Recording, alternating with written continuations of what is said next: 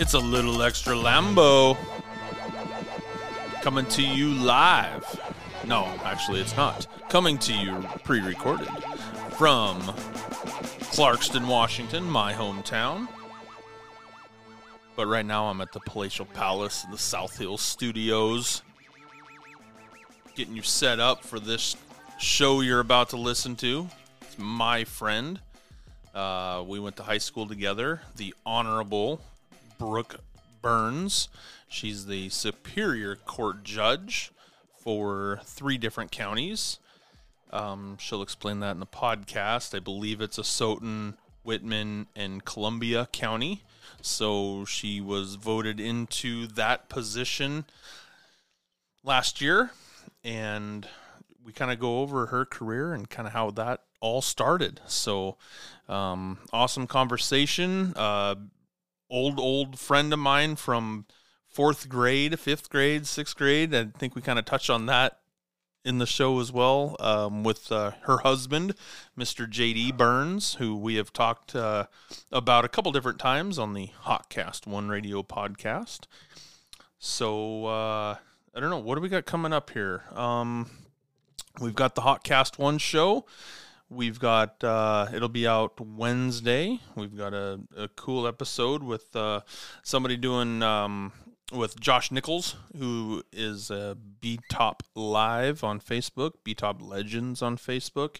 He does videos for his league and team down in Oklahoma. We have that coming up on Wednesday, so tune in for that. Also, tomorrow, we will be recording our first episode of the 1-Pack, 2-Pack baseball card podcast. So if you are interested, were once interested, want to get back into it, it's gonna be a podcast about baseball cards and kind of their popularity coming back. I mean, everything comes back around. So I'm excited to do this show. I'm going to open up 2 packs of baseball cards. One of them is going to be from my day of growing up, and the other one's going to be of today. So I'm going to have my special guest will be my son. He will be doing the first couple shows with me, and then I'm going to kind of branch out, and we're going to kind of maybe check into some of the other collections that my friends have. So I know Griffey is a prominent card of mine, and it'll be fun to go over those. So anyway, 1-Pack, 2-Pack, baseball card podcast. Look for that. Hotcast 1, as well as a little extra Lambo. So I'm a busy guy. But hit that follow button, hit that subscribe button, download the show. That's how we can keep track of all these numbers and everybody listening. So without further ado, I give to you Brooke Burns.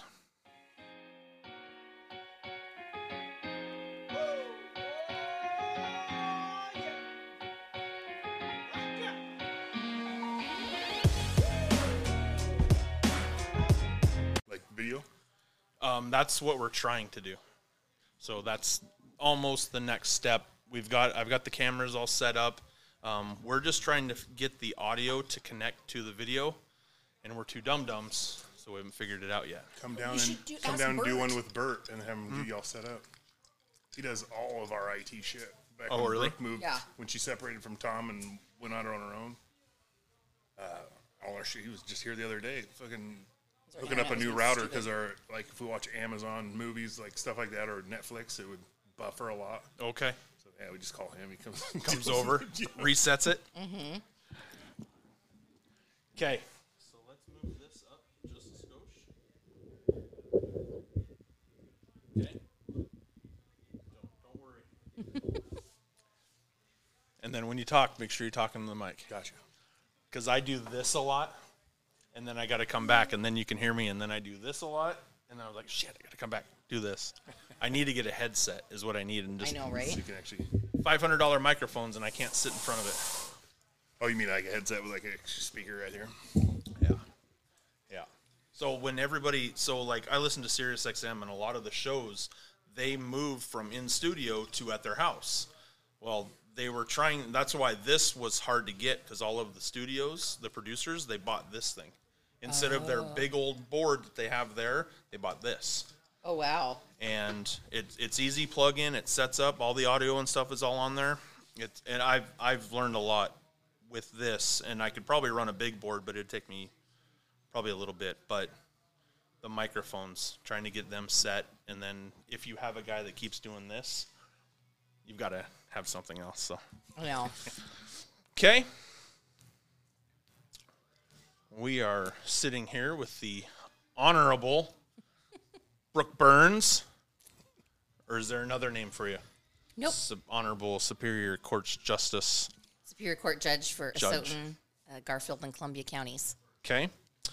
So, and we also have her husband, Mr. J.D. Burns, who I've mentioned several times on the Hotcast One radio podcast. Sweet. Internationally known there, fella. I highly doubt that. We got guys that listen in Canada. I got a guy that listens. He's in Switzerland or Norway. Oh, cool. And then there's a couple guys from Japan that listen. Oh, sweet. So international known. Yeah, that makes sense. Do the math. We all graduated high school together in 1997. What were some of your fondest memories from high school? I was thinking about that, and at this point in my life, I think my fondest memories were just how much fun we had and how easy life was back then compared to now, and how I wish I would have enjoyed it more. I certainly, when I see kids in court that they're in court for truancy because they're not going, I think, what is wrong with you? I'd give anything to go back and do that. It was fun. Yeah. I think my most favorite times were early on in high school, hanging out with Tara Trimmel and Kylie Jensen. They were my two best friends. And then as time went on, I ended up meeting the big guy over here, and as well as Amanda Anderson, and they became, obviously, he my husband and my best friend, and Amanda my lifelong best friend. So I think back to all the crazy stuff that we did, and probably not crazy in these times, but was back then, and that's the stuff I love. How about you? Yeah, being able to play sports and see my buddies and plan parties on the weekend. Yeah. And not having a care in the world. Yeah, no care. And that's my daughter right now. She's always worried about this and worried about that. And I'm like, you're going to realize in 5 years, 10 years at the most, how much stress you put on yourself for something that doesn't really matter. Yeah, high school was a big deal to us, but now we look back and it's like, that's a blip. And she's starting high school. She's a freshman, so she's just starting that process. So she's going through the same thing that we did of trying to make everything as spontaneous but yet serious as possible, and then she's going to look back and go, I didn't really need to do that. So. No. Or just not worry about everything being so perfect or a certain way. Just relax and roll with it. Yeah. And she's the one where all of her friends come to her with all of their problems. So she doesn't really get a chance to work on her problems. She's helping everybody else out. And I said, baby, you got to kind of step away from that, back off, work on yourself. And then, if you get in a situation where you want to help other people, then go for it. But you have to make sure you're whole first before you can help other people as well. Absolutely. We graduated. Some of us barely. That's better in high school than I was in college, that's for sure. It helps when all your coaches are your teachers, though. So it does. Maybe it was skewed a little. Where did you go after high school? I stayed in Clarkston for 1 year and went to Walla Walla Community College and decided that I wanted an immediate more college experience. So I left and went to WSU the next year. Went there for 4 years, graduated from there. Wasn't really sure what I wanted to do after that, so I came back home for a year and decided that I better further my education even more if I wanted a good job, because it's really hard to get a job with a political science degree. I was a secretary at United Way for about a year, and I enjoyed that, but I thought, this can't be what I'm going to do. So then I took an LSAT prep course and took the LSATs, and then applied to law school and got in and moved to Omaha, Nebraska to attend Creighton. What was the factor that made you decide that that's what you wanted to do? When I first started out at WSU, I was a communications major and thought that I wanted to be like the next anchor on Entertainment Tonight. And then I got into those classes and I was like, I don't really like talking in front of people. And so you became a judge who talks in front of people. And I felt like everybody that was in that major was just way more natural at it. Like, I really realized that I was probably a fish out of water. So I thought, I don't think this is for me. And I happened to have enrolled in a political science class, and I really liked that. So then I switched my major to that, switched my minor. I didn't even want a communications minor, to women's studies, and then just had to hit it hard because I basically didn't get any credits that transferred from Walla Walla since I didn't do the 2 years and get the associates. And since I waited till my second year to change my major and my minor, I had to really buckle down to Catch get up. done. Yep. Okay. Not the easy courses senior year you hope for. Instead, it was all the last of the 400 level courses that you need to take to get your degree. What's that look? 400 level. I took math 99 and English 99 2 or 3 times. Hey, add it up, you got 300 right I never there. even got to the 200 level. What's this 400 shit? Why Crichton? Why Nebraska? So- that seems like a far jaunt from here, especially with you being as close to your family as you are. Exactly. And that was one of the things, talking about what you'd encourage your kids to do or to live it up. I had so much more fun, shockingly, in law school than I did in undergraduate. And I don't regret any minute of undergraduate, but because I was so tight with my mom, I came home every weekend, all 4 years. I remember at one point my stepfather getting upset with me saying, "Why are we paying rent for you to live up there when you are home every weekend?" So I'd arrange my schedule so I could leave Friday, either morning or afternoon, and then I'd come home and stay until usually Monday morning. So I'd try to make sure my Monday classes weren't too early because I want to hang out with my mom. And so I was like, if I don't move far, I am going to live my entire life within 32 miles of home, A. And B, I knew with law school I had to focus really hard, and it was going to be a lot more studying. And I thought I'll probably set myself up for failure because I'll be too distracted by wanting to hang out with my mom. Whereas in Omaha, I was so far away from everybody, I had no choice but to just buckle down, zero in, and work hard so that I didn't fail out. That's how I felt when I went down to California. Oh, I believe it. I knew that if I was here, I don't know how serious I would have done in school, and I don't know how serious I would have done in baseball. So that was one of the main reasons I went down to California, was to just kind of get away and, get that fresh start, hopefully do better in school and do better in ball. Plus, then you've actually lived somewhere else. I think, back in high school, we'd always say, you can't wait to get out of here. And then you do get out of here, and you're like, I love where I'm from. Why was I so excited to leave? And even though JD and I really enjoyed Omaha, he didn't come till my third year. I couldn't wait to come back home to be home. Smaller community. We lived downtown in a condo, and I was tired of the, concrete jungle. I wanted to have a house and a yard and be near family and have a smaller community. Be able to barbecue. Yeah. When did you end up in Florence? After my third year at Big Bend. A 2-year school, thank you. No, it's a 4-year. I graduated early. So I believe it was fall of 99. No, it was 2000.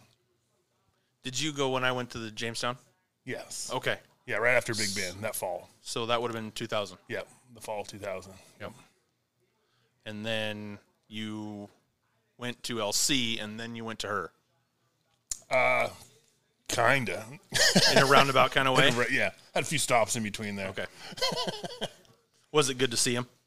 Oh, yeah. Give you a little bit of sense of home? Yeah, that was the thing, is that even though Judy and I broke up when I went to Creighton, the first year, we always kept in touch. He came back on my first year, my fall break. And then third year you were there. Second year he came for Thanksgiving. I don't know. I know I came 3 times, I think. Oh, and then when he was working construction, he and this guy that were working in Idaho Falls had to go all the way to Florida, and he stopped off in Omaha to see me. On the way there and back, I think. Yeah, but it was just split second. I know, but still. Yeah. Better than nothing. And then, this guy's a gypsy, so if he wouldn't have found me, it Him probably and the wouldn't son. have happened, because there's no way you can find him. Damn cell phones are a joke. It was awesome. I was very thankful that we always stayed close all those years regardless. And then when I was home for Christmas break, my second year, and my grandma died, and him and my grandma were like this. That was when we got back together. And then it was like, okay. Because I had talked about moving back there with me my first year. But again, I was like, I'll get distracted and I'll fail out. So if it's meant to be, it'll happen. And it did. Lucky for him. Very true. Lucky for me, too. I definitely married up, and she's slumming it. When you're in law school, when do you start figuring out what specificities you want to go into? Because I'm sure you start off just like anybody else. You take your generals, and then you've got to really choose what absolutely. you want to do. You still have, a variety of courses you can take. Of course, the first years, they have courses they make you take. But I knew from go that I wanted to do criminal law. I didn't mind family law, but it wasn't my favorite. I actually had a really good professor in contract law, Mr. Anderson, and he made me like that. I ended up not doing a whole lot of contract stuff because it's not really, unless you really specialize in it, it wouldn't be something I would say you could just build a really successful practice for. I shouldn't even say that. I think the reality is that when you're in a small town, you have to do a lot of everything. And so when I joined Tom's practice, a lot of that was family law was the big demand. And you knew you were coming back. Yeah. So at any rate, I pretty quickly knew that I didn't like business law. You have to take that course, and it was one of the harder courses, so 4 credits instead of 3, and it was everything I could do. I didn't even care. Normally, I want to get an A. If I got a C, I was happy. It was so boring. Yeah. And dry. I took business law. Yeah. And it sucked. Oh, yeah. And property law? Hate it, because Professor Pearson was a meanie and scary. So after that, I was like, no, I really liked constitutional law, actually, but I was like, every time I would say I wanted to do constitutional law, people would say you were born in the wrong era, because that was back in I still have my con law book. Oh, do you really? Yeah, and I still pull it out, and I said, oh, you think your classes are bad? Come here. So I pull out the con law book, and I start going through that shit. And they're like, oh, my God. I know. I can't it's even crazy. read this. I know. I forget. You probably did a lot of that stuff because you were a criminal justice major, Yep. right? Yeah. Yep. Now, that's what I really wish I would have majored in undergrad. It's criminal justice or criminal law. Because I love it.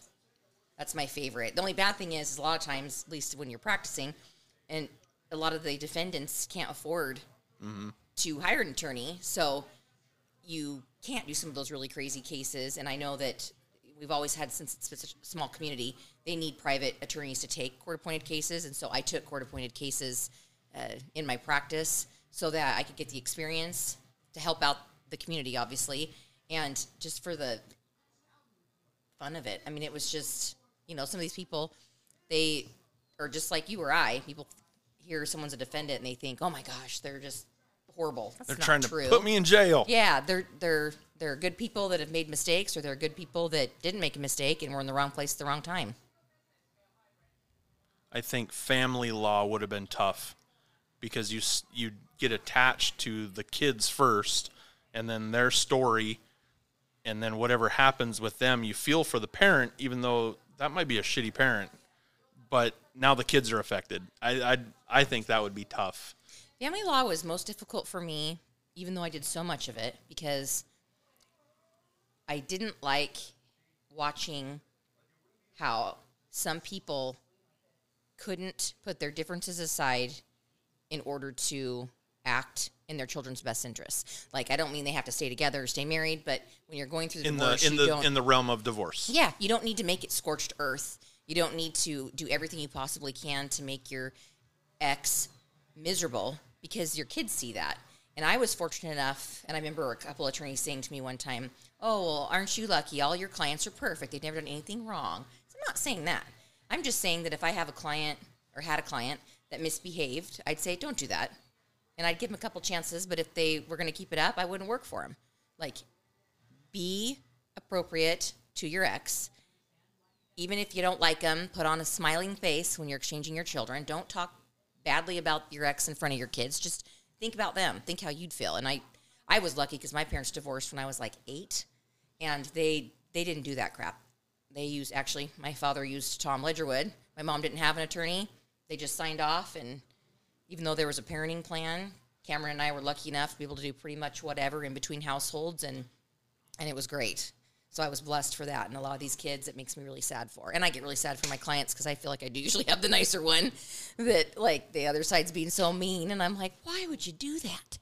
You know, at one point you loved them, and they're the parent of your child, and it's not like they murdered someone. You just fell out of love or things happen. Yeah. You know, it's life. My divorce was very simple. We both Oh, walked that's good. in, filled it out, walked out, had lunch, Oh, and then had lunch, and then she went to her house, and I went to my house. which is wonderful and yeah. rare, sadly. Although I do think that in these times where, with COVID and people losing jobs, I think people some are doing better. I've seen more. Maybe I've seen more now that I'm signing stuff more as a judge, but where it's agreed and it's done. And I'm like, thank goodness, because it's when you get into these heavy battles, some of the money people pay their attorneys, they could buy an entire house. And I'm Exactly. like, why would you do that? Just to fight. Yeah. Yep. Just to squabble over, well, which weekend? Oh no, they didn't pick them up on this weekend. I'm going to take you to court. That's just money wasted on your attorney, other than going to your kids for Yeah. a vacation Or they were 15 whatever. minutes late, so I left the house so that they couldn't have them. Why would you do that? Yeah.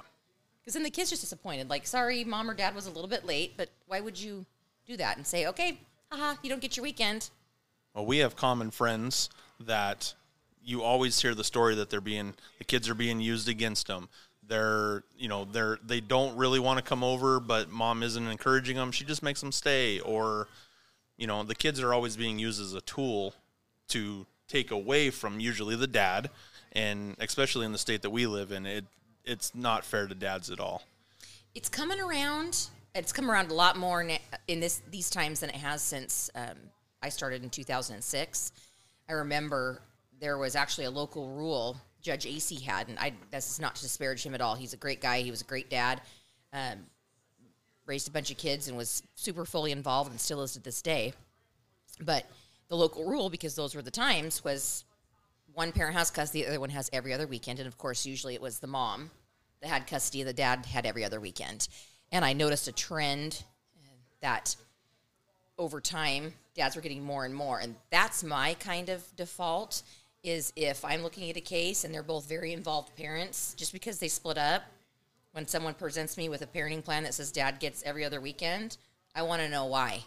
Because those kids need that continuity, and the whole idea in the statutes is to provide the least disruptive, as much as you can in a divorce, environment for kids. So frequent contact with the other parent, whether it's week on, week off, or it's, 2-2-3, so, 2 days with mom, 2 days with dad, and then they alternate the weekends. To me, that's ideal. That way those kids keep getting that constant, continuous contact with both parents. Should it start off with 50-50, week on, week off, and then work your way down? Or why does it always have to start off with every other weekend, and now we work up? It doesn't anymore.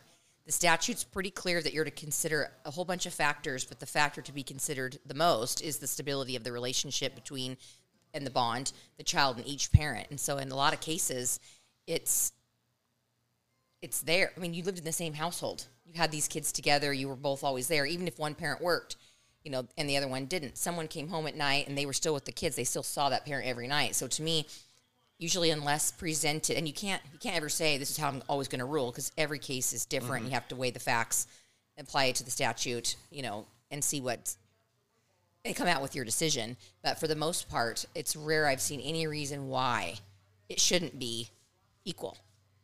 Absent some sort of domestic violence, drug abuse, alcohol abuse, abandonment, there's several statutory criteria, but I always pay very close attention to that, especially since I represented a lot of dads. And it was just from 2006 on, just fight to get them as much time as I possibly could. I know if it would have been that way every other weekend for me, I would have struggled. Oh yeah. Because I'm at when I it's different now, but when I first started exchanging my kids back and forth, it was tough. The first 2 or 3 days, that was tough, and then I knew that they were coming back. So I got 3 days to go, and then I'd get them back. And then now it's like, all right, it's time to go to mom's house, go fight at your mom's house, and then I get 2 days, and then it's like, all right, now I kind of miss my kids. Yep. So it's kind of reversed a little bit, because I like your time away. Oh yeah. And I still love my kids, but you need that break. Oh, absolutely. I can't imagine. We have 2 dogs, and that's it. And that's where I'm like, I can't imagine how people do it and juggle all the stress, responsibility, life, taking care of 2 little humans, and everything else that comes along with that. I'm like, well, you know what? It's probably good. We just have a couple dogs. But then we leave town or something, and someone's watching them, and after day 1, we're both like, we miss them. Yeah. Same thing. Can't wait to get away from them, but then we miss them immediately. You brought up Tom. So when you came back from Crichton, did you already have a job ready, waiting for you? Did you have to apply? What was your process? Okay, so I love this story, and I won't cry because it's not his retirement, because when I had to give a speech his retirement, which I hated, by the way, I still, public speaking is just, if you're doing it for your job, that's completely different than doing it like everybody's staring at you and it's something personal. At any rate, I sent out applications to pretty much every attorney in the Valley possible that I could think of, going through the phone book, because of course that was how it was phone books back then. Yeah. And the only person who answered me was Tom. And I've known him since I was a kid from Holy Family. And I went in for, did I even go in for an interview? I don't know, but you're talking about just your first year after law school, just coming back and interning, right? Yeah. Yeah. Yeah, so I came back and I interned for him summer after my first year. And then he said, you're welcome to come back the summer after second year. And then after that, he said, if you, are coming back, you're welcome to come back again. And if you pass the bar, I'll hire you as an associate. And everybody knows Tom's a longtime attorney in the Valley and, retired now, and to me, the best. And he said that I was only the second person he ever offered a position to, and the first one declined because he ended up going to work for the FBI.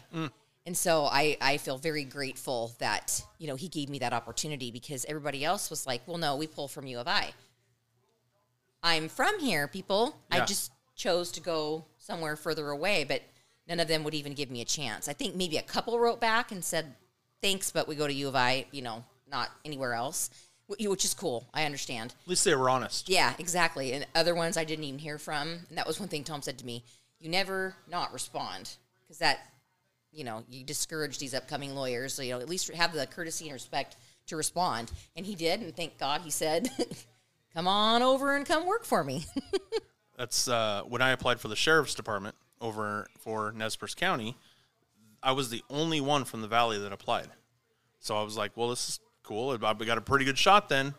And they already had somebody picked out, I'm sure, from Boise. I found out it was one of the captain's cousins or nephews or whatever. But to not even be considered for the spot, I just shook my head at. I'm from here. Why would you not want me? And I don't think that it should be some sort of, I guess it's not nepotism, since that's usually a familial connection, but I don't think that's fair. I don't think you should do that. It's the best candidate. Like I was telling you earlier, my assistant from my law practice applied for the CASA job, and we had several great candidates, and she was the best, so she got it. If she wouldn't have been, she wouldn't have got it. It should be on your merit, not on who you know. Yeah. Yep. No, I hate that as well. And I hate that, especially coaching baseball, because something that I can relate to, we can relate to. It's not about who the players are. It's about the talent level on the field. I don't care if your dad owns Potlatch Mill, Clearwater Paper. If he is not as good as the next guy is better, then the next guy is going to play, not him. That's how, I don't know. That's how I go about coaching. Which is good, because I always, again, we don't have kids, but I hear friends' stories, and I'm like, that should not ever be that way, where your child isn't playing because somebody else's parent has more name recognition or money or whatever it may be. On the way back, what are you thinking? How are you feeling, thinking she's moving back to Clarkston? Where were you at, actually? I was actually her last year at law school, her third year. I moved there that August. So her last year in law school, I was living in Omaha with her. We had an apartment. So, yeah, we knew. August 2005. Yeah, we knew we were basically coming back. So I moved there, was only there for a year. Was working for a contractor building homes her last year. And then, yeah, we already pretty much had it planned that. Were you excited? When she, yeah, I've kind of lived a lot of different places, but the Valley's always been home. Yeah, home to me, near to my heart. Now, if I had my choice, I'd be on the beach in Florida. Florida. I knew it. But, yeah. He always said, you But, really yeah, screwed us. Clarkston will always be home. But I don't really care for the other side of the fucking river. What?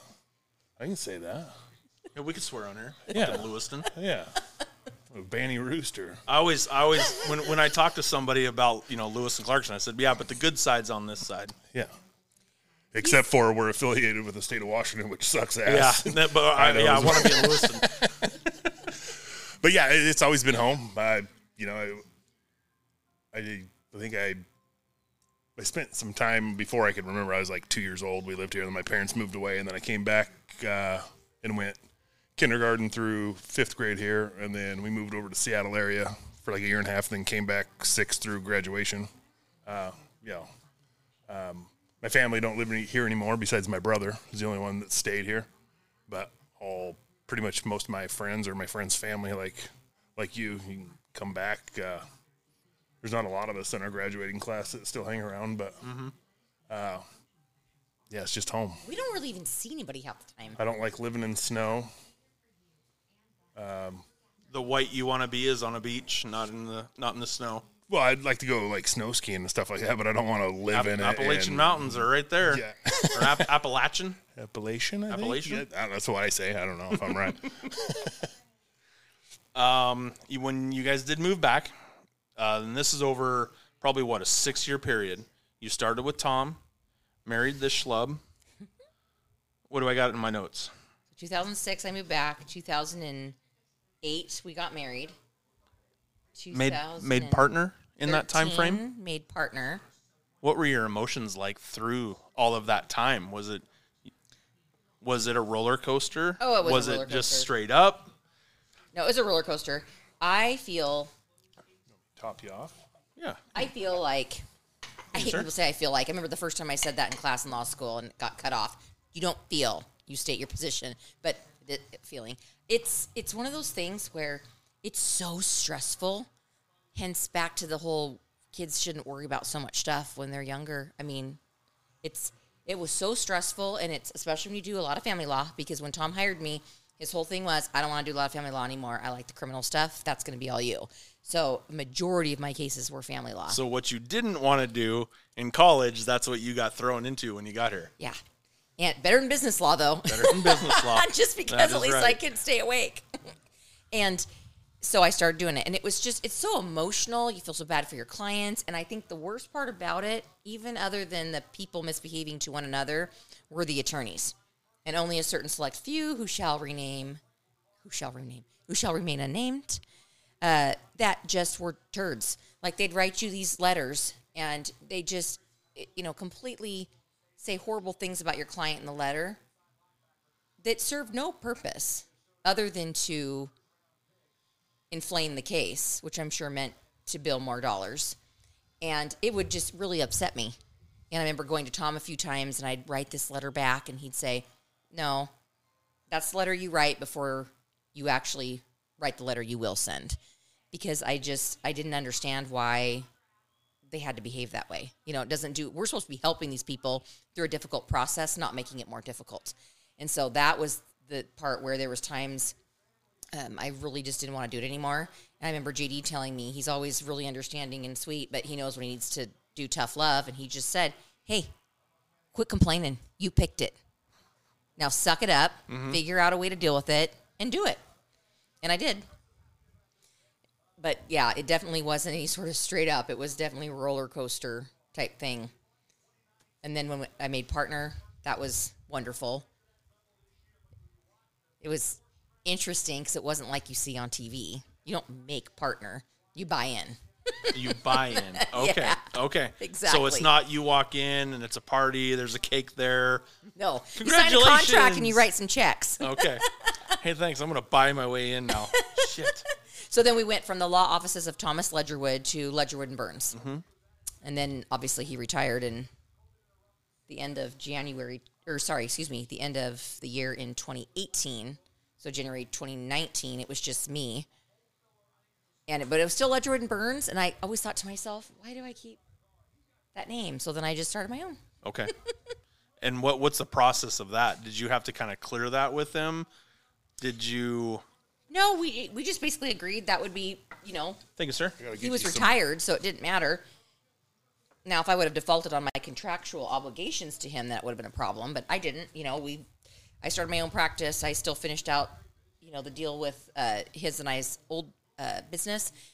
And just basically, I didn't need this big a building anymore. Like, the building we were in was his, and I just couldn't justify having such a huge building with just me and one assistant, and, of course, my trustworthy bookkeeper, Brooke Burns.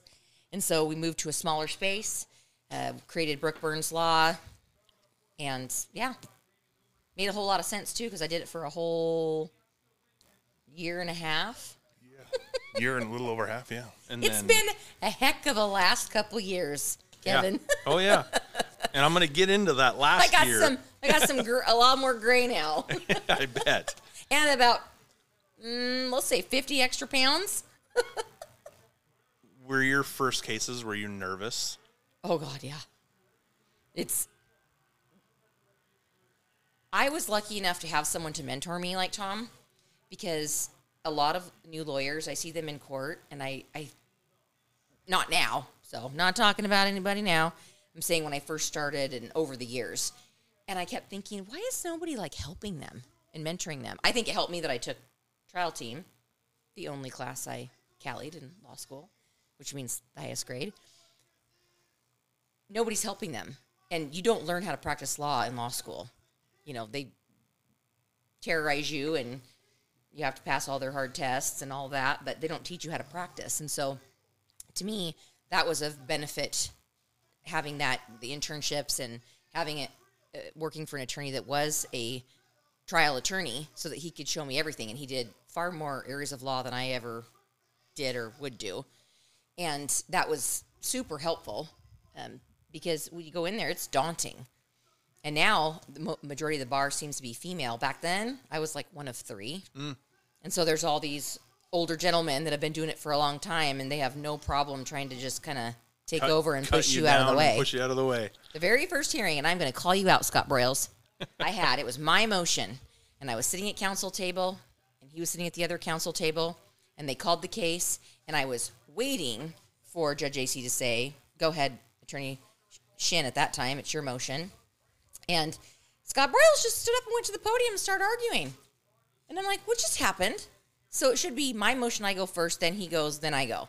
Instead, he went, and then I went, and then he went, and I maybe said, hey, wait, I get the last word, it's my motion. And afterwards, I said to Tom, what was that all about? And he goes, next time, don't even wait. Go stand yourself up at the podium so they are clear you are first. And ever since then, I've done that every single time.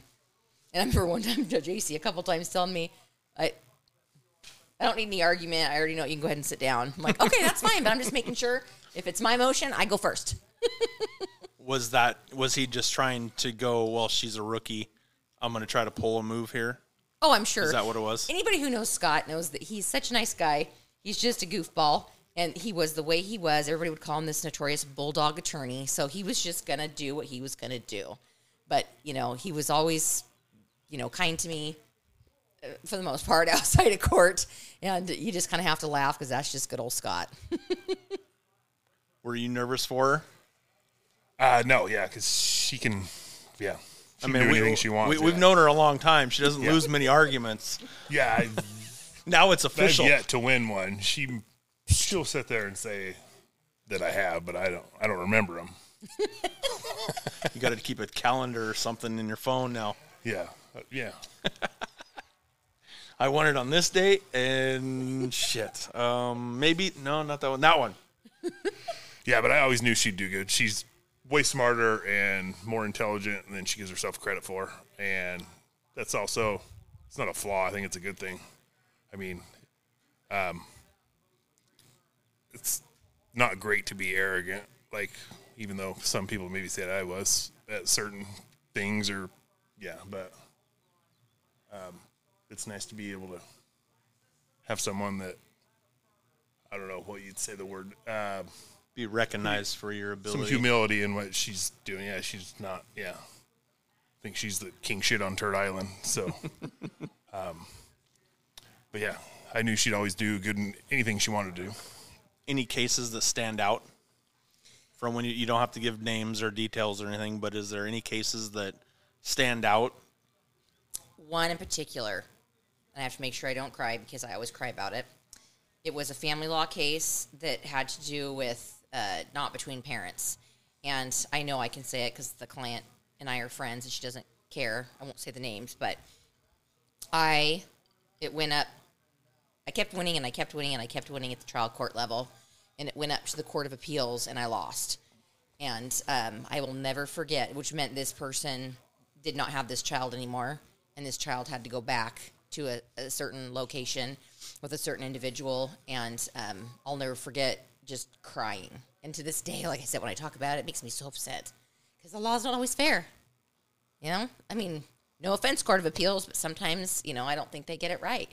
And it's, it is what it is. But those are the kind of cases I hate. I remember, telling JD, all these lawyers talk about all these cases that they won.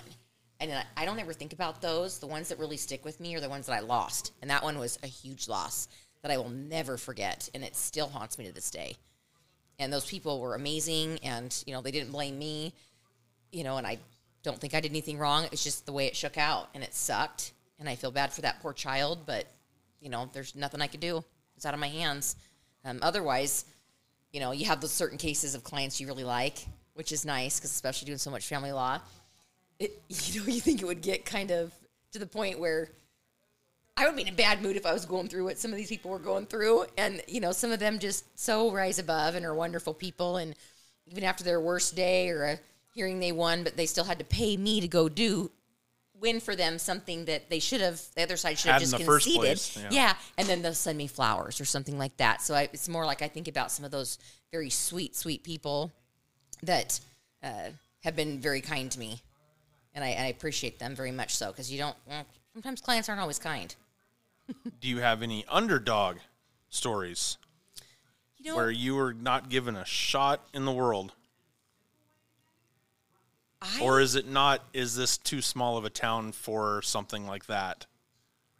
Like you're thinking like a movie like a Civil Action or Aaron Brockovich type stuff? Not nothing that big, but I mean something where you're like, you knew it was a long shot going in and then you won. I can't really think of anything just because of the nature of my practice, how it was. And I would always encourage clients to settle it if I thought they weren't going to get what they wanted. And Tom used to always say that the number of trials you have should be minimal. Because if everybody's being reasonable, you should be able to settle it. And so I can't really think of anything where that was a factor. What I can say is that as a previous defense attorney, and I don't have any sort of favoritisms towards defense, but I always felt like it was interesting that when you walk into the courtroom, even though the burden of proof is on the state to prove their case beyond a reasonable doubt, most people are looking at the defense to say, prove you're innocent. And that's not the standard. No. And it's amazing how many times people really do talk about it and think about it that way. And I know JD's so funny because we'll sit there and watch these state lines and all these shows, and I'll be like going off. And he used to say, oh, geez, Brooke, it's just a show. But now he does it too. That's true. They have to prove them guilty. They have to prove themselves innocent. And I'm like, exactly. How many times have you guys been on opposite podiums? You're watching a show like that. How many times? Not very often, I don't think. Usually we're on the same page. Every so often, though, it'll be different. And usually what's funny is the few times it has been different, I'll think the person's guilty. And he'll be like, that's baloney. This. And I'm like, I can see your point. Yeah, I see where you're coming from. I don't necessarily agree, but I see where you're coming from. This is a mid-roll read. Crave Eats, Drinks, and Nightlife, downtown Spokane. They've updated some items on the menu. Come check out the all-new BLAT. Bacon, lettuce, fried avocado, and tomato. This comes with a side of fries or tots. Also, dive into the crispy fried buffalo cauliflower. Yes, I did say cauliflower, and yes, they are amazing. Crave Eats, downtown Spokane. When did the thought of Superior Court judge come into your mind? After, basically, once the position became open, was what? We had to put in for election May of 2020. And prior to that, we talked about who's it going to be. And I had really tried to encourage District Court Judge Tina Kernan to run for it because she's been practicing in the field longer than I have, and I think she's a great judge. And she was considering it, and I said, well, if you do it, then I'll put in for District Court. But if you don't do it, I'll probably put in for Superior Court because I don't know what else. I don't know who else would or what we're going to do. And I knew that District Court Judge in Columbia County, Scott Marinella, was going to put in for it. And I knew that local defense attorney Vic Bottomley was going to put in for it. And they're both, great people. But I just thought to myself, I don't see that being a long-term position for them because they were both, I think Vic's like, what do you tell us, like 63 and Marinella's like 65 or something? Yeah. So then we're back to square one and the age-out age for a judge is like 75. So I thought to myself, well, where does that get us? Because historically, usually the judges are there for quite a while. And so I was kind of complaining about it. And JD's like, well, instead of complaining, why don't you do it? Like, what do you mean, why don't I do it? That's weird. And he's like, man of wisdom. Yeah. So our new quote, courtesy of JD, was WWJDD. Instead of what would Jesus do, what would JD do? Hence the extra D. And one of my dear friends. It hasn't caught on yet. One of my dear friends, and he's one of my court commissioners, Dave Risley, said to me every time something's happened these last couple of years, he's told me something, and I'm like, that's what JD said. And he always says, he's a smart man. You should listen to him more. I'm like, I know. I actually should show you. And now you know this because she said it. Yeah. She's lying. Dave must drink a lot. I don't think he does. But, I must have buffaloed him somehow. But, yeah. I know. It's so funny. He just, so JD suggested it, and then we talked about it, and I was like, okay. And I really honestly wasn't even sure until the morning that you had to put in. It's a week-long period, but everybody's like racing to do it first thing Monday morning. I didn't. I took my time. I got to work. I started getting texts from like my dad, I think JD, Dave Risley. Did you do it yet? No. And my assistant, Adrienne Kroll. Looks like Kroll, but it's Kroll. She's wonderful, our former assistant. She was like, come on. And so we pulled up the page, and I filled out all the stuff and put in, because you have to pay like $2,000 just to enter the race. And so I put all that in, and she's standing next to me, and I go, are we really going to do this? And she's like, yep. And so I hit click and did it, and I was like, I can't believe I just did that, because I really wasn't sure until that actual morning. I mean, I loved and love practicing law. So I was like, this is going to be such a change. But at the same time, I wanted some sort of continuity if I would win for the community. Like, let's get someone in there. I'm going to be 42 soon. If the retirement age is 75 and I keep hanging on in there and my brain doesn't fade or people don't get tired of me, that would give some continuity. Do you have to get reelected then every year? Okay. Every 4 years. Every 4 years, okay. Yeah. And I have to give a shout out, too, with this, to Judge David Frazier. He retired from Whitman County. He is just a remarkable man. And he probably pushed you more than I did. Oh, yeah. He pushed me. He would text me almost daily. Judge Brooke Jennifer Burns. And I do the voice because that's kind of how he talks. And I'm like, Frage, I don't know if I can do it. I don't know. I have to get my practice, all this stuff. He'd say, no, baloney. You're going to do it. And I'm saying baloney, even though that may not be the word he said, because I have to follow these guidelines, And your dad has run before. Oh, yeah. So he kind of gave you some advice on the first steps and how to approach it. And Dad was awesome. He was, it's kind of tough. I felt bad for him because he's been a county commissioner for a while, and it seemed as if people were trying to act as if there'd be a conflict by him being a commissioner and me being the judge, and, basically smack talking. And Dad and I don't run negative campaigns, so we didn't do that. But he was so super supportive. But I remember at one point thinking, and maybe even saying to JD, if that's how it's going to be, then Dad, I'd rather him have the commissioner position than me be judge, because this is ridiculous. It just seems so unfair to, whoever said life's fair, right? But to sit there, people who don't even know us, to act as if there's going to be some sort of collusion. And so, I appreciated what he went through, and it didn't deter him one bit, or me, because, we support each other. But at the same time, you have a job to do. Again, back to you can't have nepotism. You can't be sitting there favoring somebody because of who they are. And if anyone knows my dad, they know that the person he's going to tell the most who he disagrees with is someone he cares about. He's never shied away from telling me, I completely disagree with you on various things. So it's not going to be any favoritism or things of that nature. That's the thing that really annoyed me. But yeah, Was he thinking of dropping out? No. Just like you were thinking of dropping out? No, and I didn't even tell him I was. I was never going to drop out. I'm not a quitter. But to me, my thought was, if anything, we both just took the approach of not even responding to it, because that gives it attention it doesn't deserve. But there were a couple times I wanted to say, this is ridiculous. And, for all I care, fine, then don't vote for me, vote for him. Like, he's doing a good job for our community. He cares about it. He's invested. He quit his business since I was born, I'm not that young. So that would have been last year, 41 years. I thought you were 27 as well. I know, right? I'm 27. I don't know. Right? How old are you? I'm 63. He had a radio talk show, Opinion Please, forever, for as long as I can remember, since I was a kid. He gave that up just to devote 100% of his time to being a court commissioner, a county commissioner. And so that's where I was just like, people need to actually have some facts or evidence before you just start spewing things it's quicker off. just to start speaking without knowing what you're talking about. Right?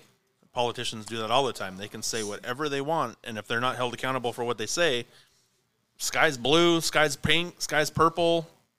It don't matter. No one's going to hold them accountable for what they say. Oh, I know. He and I think, did a good job of just not responding to that stuff at all. It's not even worth it. It's not worth your time or energy. And if somebody's hitting those kind of lows, then that means that they are intimidated by you, and they got nothing else. What is the role of a Superior Court judge? What do they do? So, what do you do? Yes, I was thinking to myself that what I would do was get up there and read files and hear arguments and make decisions, and that would be it. But there's a lot more to it. I'm not going to lie and say I'm a big fan of the administrative part of it. You got to be mindful of your budget. We're in a rough situation because we only have one contracted public defender, and local defense attorneys and defense attorneys that are not local have been so gracious to us to help us out to be appointed to some of these court-appointed cases. And so you're trying to be mindful of who you're appointing to what, especially because if, for example, the attorney's not Class A felony qualified, they have to have a supervisor. Well, that means I pay 2 attorneys. And I can't do that. That's not budget-wise, and it's going to cost, the county more money. So there's a lot of those kind of factors that come into play. Since the Superior Court judge is over the juvenile program and CASA program, you're paying attention to that stuff as well, which includes things I've never dealt with, like grants, like VOCA grants, things like that. And Adrian, who got that job, is incredible because in the job interviews, we were very honest with all of the candidates that the county's poor. We don't have money for training.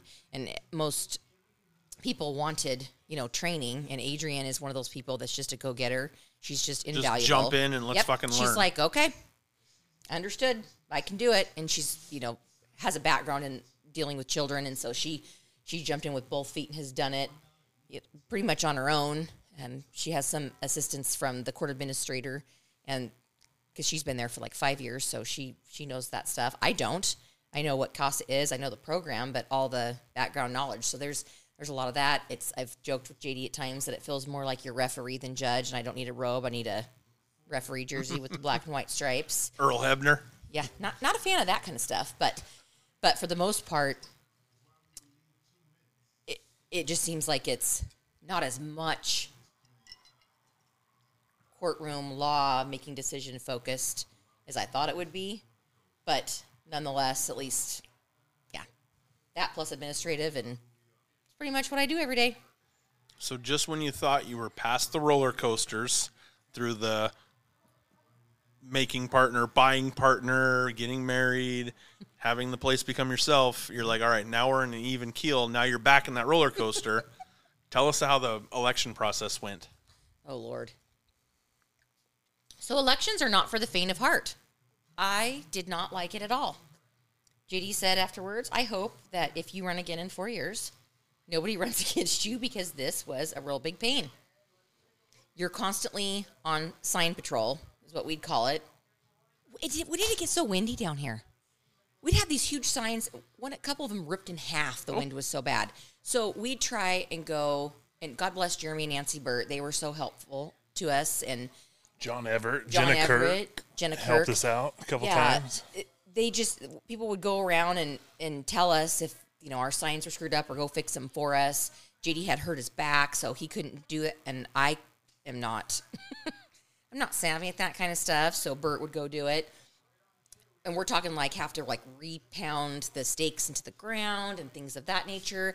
And then the candidate forums, I didn't really mind so much, other than what I said, you're staring at yourself on a screen, and I didn't like that.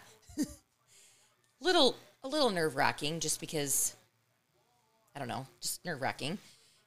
But what I didn't like, again, goes back to the negativity. Them always trying to undercut you. Yeah. And this is what bothers me about politicians, is I want to know what you're for. I don't give a shit about what the other guy's doing to you to make you feel bad. What are you for? Mm-hmm. I want you to run on what you are, not what the other person isn't. Because I don't care. I don't want to look. I'm looking at you for what you're for. Well, and I liked how JD worded it when we were talking about it. What did you say after a couple of those candidate forums? I don't know. What are you getting at? The whole part of when I give my spiel, I would say these are the things I want to focus on. In my opinion, I could be biased. Obviously, it's my wife, but anytime there's a question answered, Brooke would answer the question and then some. And it seemed like some of the other candidates would maybe just piggyback off what she said.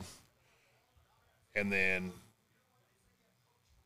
you'd rotate questions. So if Brooke went first on one question, then the other candidate would go first the next time. Or if there's three of them, they would go they would just always switch up the order. So the one person ain't going first all the time. Mm-hmm. But if the other candidate was going first, he wouldn't even address. I'm saying too much, but they That's wouldn't. what editing's for. It's all right. Yeah. It's only international podcast. Exactly. No stress. Yeah, they would not answer the question directly and just go on about how qualified they are, and how unqualified Brooke is because they're older. And I told her, well, no shit. That's a shitty response. Would you rather have Russell Wilson quarterbacking you right now, or would you rather have Roger Staubach? Fucking Roger Staubach won fucking more Super Bowls. That fucker can barely walk. Yep. I'd take Russell Wilson right now. That's right. And that was the tough part. You're Russell Wilson. Except for... No, we're Tom Brady fans around here. I was just making comparisons so Washingtonians could relate. Washingtonians. I hate that fucking word. Washingtonians. Goodness. You guys are going to get me in trouble. You can't be ripping on Washington. I'm a Superior Court judge for the state of Washington. Brooke Burns has no affiliation with the comments that are coming out of her mouth. Yeah, no, that was the tough part, is that especially when, people that don't even know you, I'm not just saying... No clue at all who you are. Oh, yeah. And saying things about you, and I just thought to myself, wow. So that was a good way to keep me off of any sort of social media, looking, because I just... That blew me out of the water. Yeah, you always think of the big slander campaigns as being presidential or maybe gubernatorial, but not at the local level that we were at. But it's ridiculous. People stealing signs out of their yards. Was the biggest frustration. Signs cost money, people. Yeah. Yeah. And that was that was one of the things that, I'd get texts. My sign was stolen again. And, you just hope for the best and don't want to point fingers, but maybe the wind blew them away, that kind of thing. But it just kind of got to the point where Bert was good about that a few times because I would finally hit my boiling level and say, this is what I want to do. And Bert would say, no. Whisper it to my ear, and I'll take care of it. Yeah. Because he would be sometimes the one going and delivering them. And JD, did so much as well. That's what I'm saying. But, JD's, you're used to mellowing me out. Yeah. But I think you were frustrated, too, at one point. And that's when we were just talking to Bert. Yeah. I was definitely frustrated, but I'm definitely more mellow than you. Well, we're both of the same. We don't want to do things 2, 3, 4 times. Yeah. We did it right the first time. It should just stay done right that time. Mm-hmm. Yeah. Not go back and then redo it again and then again. To me, that would frustrate me as well. Yeah. And I have to give a shout out to Ryan Turnbow, too, because he was amazing. He's at Printcraft Printing. That's his business. And they were awesome at quick turnaround and getting us signs again because either they blew away or were stolen or whatever happened to them. And so we had to get more because people were requesting them. And I felt bad because I didn't want to make them wait. And so he'd hurry up and get them done. And even if he could only do so many at a time, he'd run down and get them and we'd go replace them or he'd go replace them. I'm very blessed to have a good support team. Yeah. Couldn't have done it without any of them. That's why I'm hoping she runs unopposed in 4 years and I don't have to put out as many signs. Well, only one on the ballot. Like, you vote for yourself, you're in, right? Yeah, Like, I only need one. Need one vote. Are you thinking of? Obviously, you're thinking of re-election. That's what I'm hearing. I'm not even thinking about it actually at this point. Like Judy would joke and say that, but to me, I'm just thinking one little bit at a time. My goal in running for this and doing this job, like I said, was continuity for the community, the 3 communities, since it's Asotin, Garfield, and Columbia counties, and I've enjoyed it for the most part thus far. It's just that idea of we'll just see, how it keeps going. I don't want to promise anything that can't be promised. It's just, I just want to take it one day at a time because it's a big change. When you're, and I'm sure your dad, have you talked to your dad about how do you go about re-election? Because I would think that you would want to store things, those good things that you do, kind of put them in a file. And then once your re-election comes around, you go, copy, paste, this is what I did. Hey, that's a good idea, Kevin. I hadn't even thought that far ahead yet. And I certainly haven't asked Dad about it. It's been more like sipping water from a fire hose because between COVID and not having a judge the last 2 years, it's just like coming at you all the time. And then we've had some crazy decisions come down and changes in legislation that are creating chaos for everyone. But at the same time, we're the ones that didn't have a judge for the last 2 years. So that makes it even more tough. So it's a lot. Have you had to do things virtual? Over Zoom? Yep. We have Zoom. We have telephonic appearances. We have to try to make sure everybody's spaced out in court, when they do come to court. I'm just really looking forward to, and we're blessed over here because I know COVID hit the other areas of Washington harder. And so I was shocked to hear that even right now, a lot of the people on the west side aren't back to work. They're still working from home. And we're doing trials. Like this next week, I have to go cover 2 days of Whitman County's docket because I had a conflict on a case. So Judge Libby will be down here covering a 3-day jury trial in Asotin County. So we're going. A lot of places aren't, and they're in person. We're doing them at the fire station or fire hall, whatever they call it, in the Clarkston Heights because it's huge and you can spread them out, whereas our Superior Court, you can't do that. It's not big enough. Okay. So you're mobile. Yep. We're going. Thank goodness. I don't like the whole Zoom thing. I know you have to kind of do that stuff this day and age, but technology, I get very frustrated quickly when it doesn't work perfectly. And so, for example, that was yesterday, I think, we had a defendant at the jail on the video link with his attorney. And then we were all in court, meaning the prosecution and myself and the clerk. And then we had a witness on the phone. And if anybody made a noise, it would cut out the link at the jail and we couldn't hear the defense attorney. And finally I said, okay, we're going to have to recess this and have it so that the defendant and the attorney can come out here, and then we can just have the one guy on the phone. That way we can all hear each other. Because if I can't hear you, how do I know what you're arguing, and then I can't make a fair decision? That, what you just described right there, was the same problem that my son's teacher was having. They would make the littlest of sounds, and it would cut her off. My son goes, oh, you need to do this, click, click, click, and that solved the problem. Oh, I don't know how he knows this shit. I know, but right? He knows. So if you need him, I'll put him on retainer for you. Right? Well, and that's the thing. We'll tell people sometimes, can you please go click your mute button?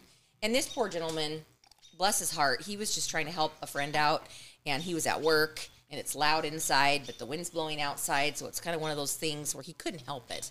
But I felt bad, but I was like, I can't. It's cutting off all the noise, so I can't. I could hardly even hear myself think. It was so loud. So I was like, we're gonna have to do something different. You won the election, and Facebook went crazy because I was a part of that myself. I love it. Thank you. January 11th. How are you feeling? That was the day that you were sworn into office. What were you feeling? Excited, nervous, and like it wasn't real. I was very thankful to have Judge Frazier there to swear me in, and I was very thankful to have JD there with me and my other supporters. It was difficult because the maximum was 10 people, so I could only invite 10 people, and I did, and there were more people than 10 people there. But it's a public courtroom. I can't close it. It wasn't me who did it, but I just remember being really excited, really nervous, and feeling like it wasn't real. And then Judge Frazier came up with the idea of JD robing me. So once he swore me in and he gave a little funny speech about when he first met me, he thought I was a total ditz. JD put my robe on me, and it was great. He goes, and may I say, this is a little bit odd, but you may now kiss the judge. Notice I do the voice every time because that's how he talks. You got to meet him sometime, Kevin. He's the best guy. He's actually in Las Vegas right now with his son, Bert. Although I don't want to give Bert a shout out because when they called me earlier, he called me dumb. Damn you. And you're thinking, no more signs. Yes. Yeah, as soon as the election was over, I was like... But you had to have been proud of her. Oh, yeah, definitely. Yeah, for sure. Super proud. So I wrote down in my notes what's next, but you kind of can't think too far in the future because you don't really know what is next. I don't. To me, it's getting through day by day. I think I'm getting more used to it day by day, just the process. Like, for example, this law and motion weeks, they call them. Monday, I'm in Asotin County for the criminal docket. Tuesday, I'm in Asotin County for the civil docket. Wednesday, I'm in Garfield County for criminal and civil. And then at 8:30 in the morning. Then by 11, I have to be to Columbia County for their criminal and civil. And then that goes the rest of the day, so I usually don't get home until about, depending on how fast the docket goes, 6. Yeah, it's usually, around 6. Around 6. And then that's like pretty much every other week. And now, like, for example, this next week, I'm doing Whitman counties for 2 days, so I'll be up there doing those. So I'm like, oh, my brain's going to fall out of my head by the time I'm done. But it's just more like taking it day by day, stride by stride, and making sure I go in and review all the files and take all my notes and that I'm ready and prepared. Because there's nothing worse than, as an attorney, I felt, appearing before someone who you could tell didn't read what you filed. Because you work hard to do that stuff. And people want resolution. So unless it's something crazy, I'm going to try and rule right then and there, not wait. And if I do have to wait, I try and get it out real quick. How many different calendars do you run so you can keep track of everywhere you're going? So Walla Walla County takes our conflicts, so we take theirs as well. So I have Asotin, Garfield, and Columbia that are mine. And then I fill in when they need me or take conflict cases in Whitman and Walla Walla. I remember Judge AC telling me occasionally you'll have to do that in Tri-Cities as well. But right now I have 5 of those on there, plus the personal one that the public can't see to keep track of my life, which is glad that JD's there to keep track of it because I don't know what's going on half the time, especially like dog vet appointments or dentist appointment, things like that. So I think probably about 6. 6 different calendars? Yeah, and it's really stressful. I run 3, like so it's not that bad, but I run 3. Yeah, I just go, So I check it like 800 times a day. And it's awful because you got the tiny, well, it's not tiny, but computer screen. So we're working on trying to get like a bigger screen in my office in Asotin County, because that's where I spend a majority of my time, that will constantly have the calendar displayed. Mm-hmm. So I can see it at all times. Because, like I said, I just keep, on the smaller screens, you have to click, certain buttons plus 3 more events. And I find myself doing it every I have hour or two. one of the big ones from Staples cool. out of my kitchen, because that's where I always pass to go to the laundry, downstairs to the kids' rooms, out the front door, but it's right there. And on my phone, you've got the little tiny blub, which I'll see, but you miss things. You do. So that's why I started using that. And then I've got my other board that I write down dates, I write down appointments, it's just kind of all thrown together on that board. So I guess in actuality I have 2 calendars, but I count that one because it is a date saver for me. But you just have to. Otherwise, it's like you lose track of things so quickly. I hate that. And I don't want to miss anything. And so far, I've only had one scheduling faux pas where I was like, what is going on here? I didn't miss anything. It was a matter of them thinking I wasn't available, but I was, and I was on my way there when I got this weird notification, and it was fine. But nonetheless, to me, that's a big thing. I've never just missed a court date. I've never had anything like that happen, and I don't anticipate it will in the future either, because I'm just very more prepared. Yeah, well, and I'm just very anal about that kind of stuff. I don't like it when people are late. I'm not going to be late. If I am, I'm panicking and calling, and I can think of just a couple times over the last 14 years where if I was going to be late even a minute, I'd be calling the clerk's office as I was headed out to court saying, I'm stuck behind a semi, or it's my own fault I was stuck on the phone. I'll be there. I might be a minute late, but I will be there. Is that something that you've had to learn how to do, is scheduling, keeping her on track? No, I've still never learned that. He's gotten a million times better. Well, you have to pick up everything else, so I'm assuming that you adapted and came through on those, on running the household and taking the dogs to the vets. And I guess, I do a lot of that, but it's because she tells me when it needs to happen. Here I'm trying to give him some credit, and he goes, no, it's all on her. He's not giving himself enough credit, because it's the other day I had on the calendar, Motley Vet, ? He goes, I don't even know what you're talking about. It's not Motley, it's Bo. But I wasn't totally wrong, because he got to the vet with Bo, and then they said Motley's due for something, so he had to go back again the next day. But that, again, was my bad. I didn't call and make the appointment for Mott, so whatever. There's just so many balls in the air you're juggling at all times. I can't even imagine. Well, like I said, though, it's me and him and a couple pups. You got a lot of stuff you're juggling, plus you got kiddos. I have help as well. Their mom is great. That's cool. And we communicate daily. And, if there's an issue that comes up, we communicate about it. So Good. I still have her around and her to help out. So Good. It makes things a lot easier, that's for sure. Heck yeah. You brought up mom. I want to bring up your mom, who you were very close to. Yep. That did pass. How much has she even now pushed you and driven you, and you look back upon her for guidance, I guess, in situations? And strength. Just when I think I can't, when stuff gets tough, I think she didn't quit for nothing. They gave her 3 months to live when she got diagnosed. She made it 16. And that tough little lady, I tell you what, there's no reason that she should have lived as long as she did. I mean, just other than her fight. But I'll never forget when I told her that Cameron, my brother, was flying back from Colorado to come see her because the doctors had told us it wasn't good. And she looked at me, and she was out of it. Poor JD, he couldn't even go see her anymore. He's like, that's not the Cindy I remember. She goes, Cameron coming to see me because I'm dying? And I was like, no, Mom. You're going to say that to your parent. She hung in there because it was right before his birthday, the month of April. Her birthday was April 2nd, 1953. And she passed away on April 28th in the afternoon. And Cameron's birthday was April 27th. And I remember saying to him, there is no way she will die on your birthday. And she pushed through and didn't and died the next day. But, yeah, she's forever in my mind all the time. Yep. I always say that God brought me JD because he knew he was going to take her. And I couldn't do it without either of them. And your best friend? Amanda, of course. Salamanda. That was rough when she moved to Montana, too, especially with Vivian, our goddaughter. You know, I never wanted kids until I met Vivian Lee, and she... Cannot believe how much she's grown. I know. Goodness. She's an amazing kid. She's going to be 12 May 15th, and I'm just like, oh, my gosh. And she's her mother's daughter. Holy cow. Mm-hmm. She is just like... you know me. I was never like that. Amanda was, and I loved it. Like hair and makeup and all these kind of things, and Vivian's that way. Like, she came here to visit last summer. She stayed for a month. Summer before that, it was 3 weeks. Before that, 2 weeks. Before that, 1 week. Just kind of working her way up. Because, you know, she's only 11. And she had like a bag that was like 100 pounds, I swear to God. And it was all product. Packed full product. Yeah.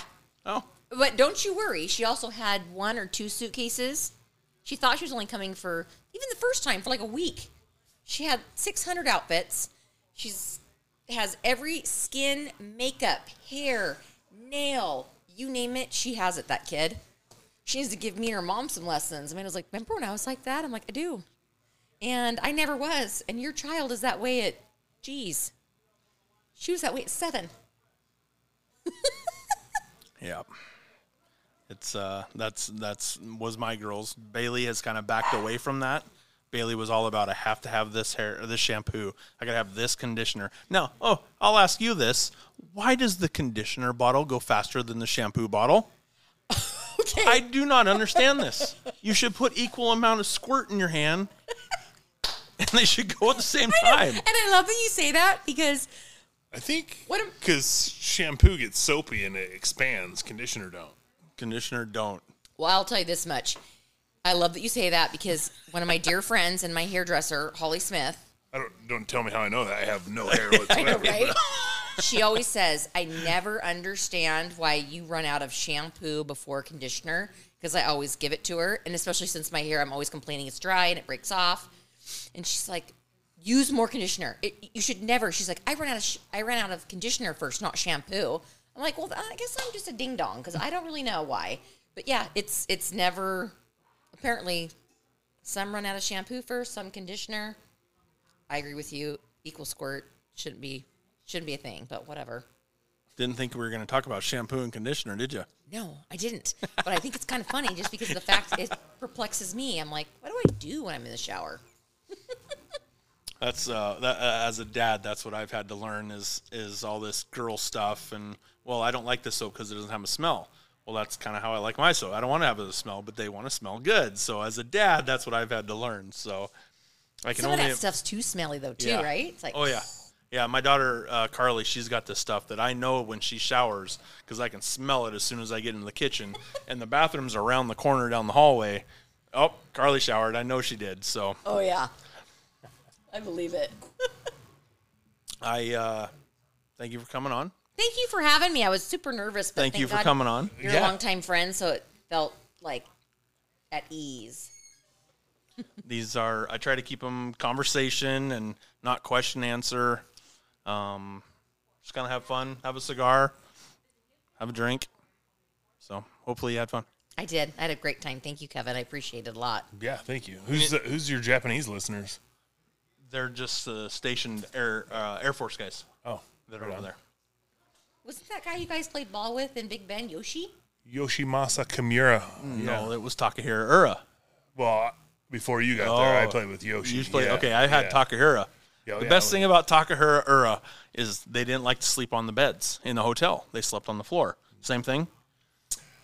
You know, I don't know. We would go over to the other dorm at Big Bend, and no, this wasn't at the dorms. This was on road trips. Yeah. So I never got paired up Oh. with any of the Japanese players on road trips.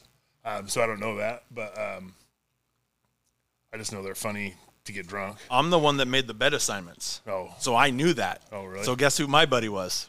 It was Takahiro Ura.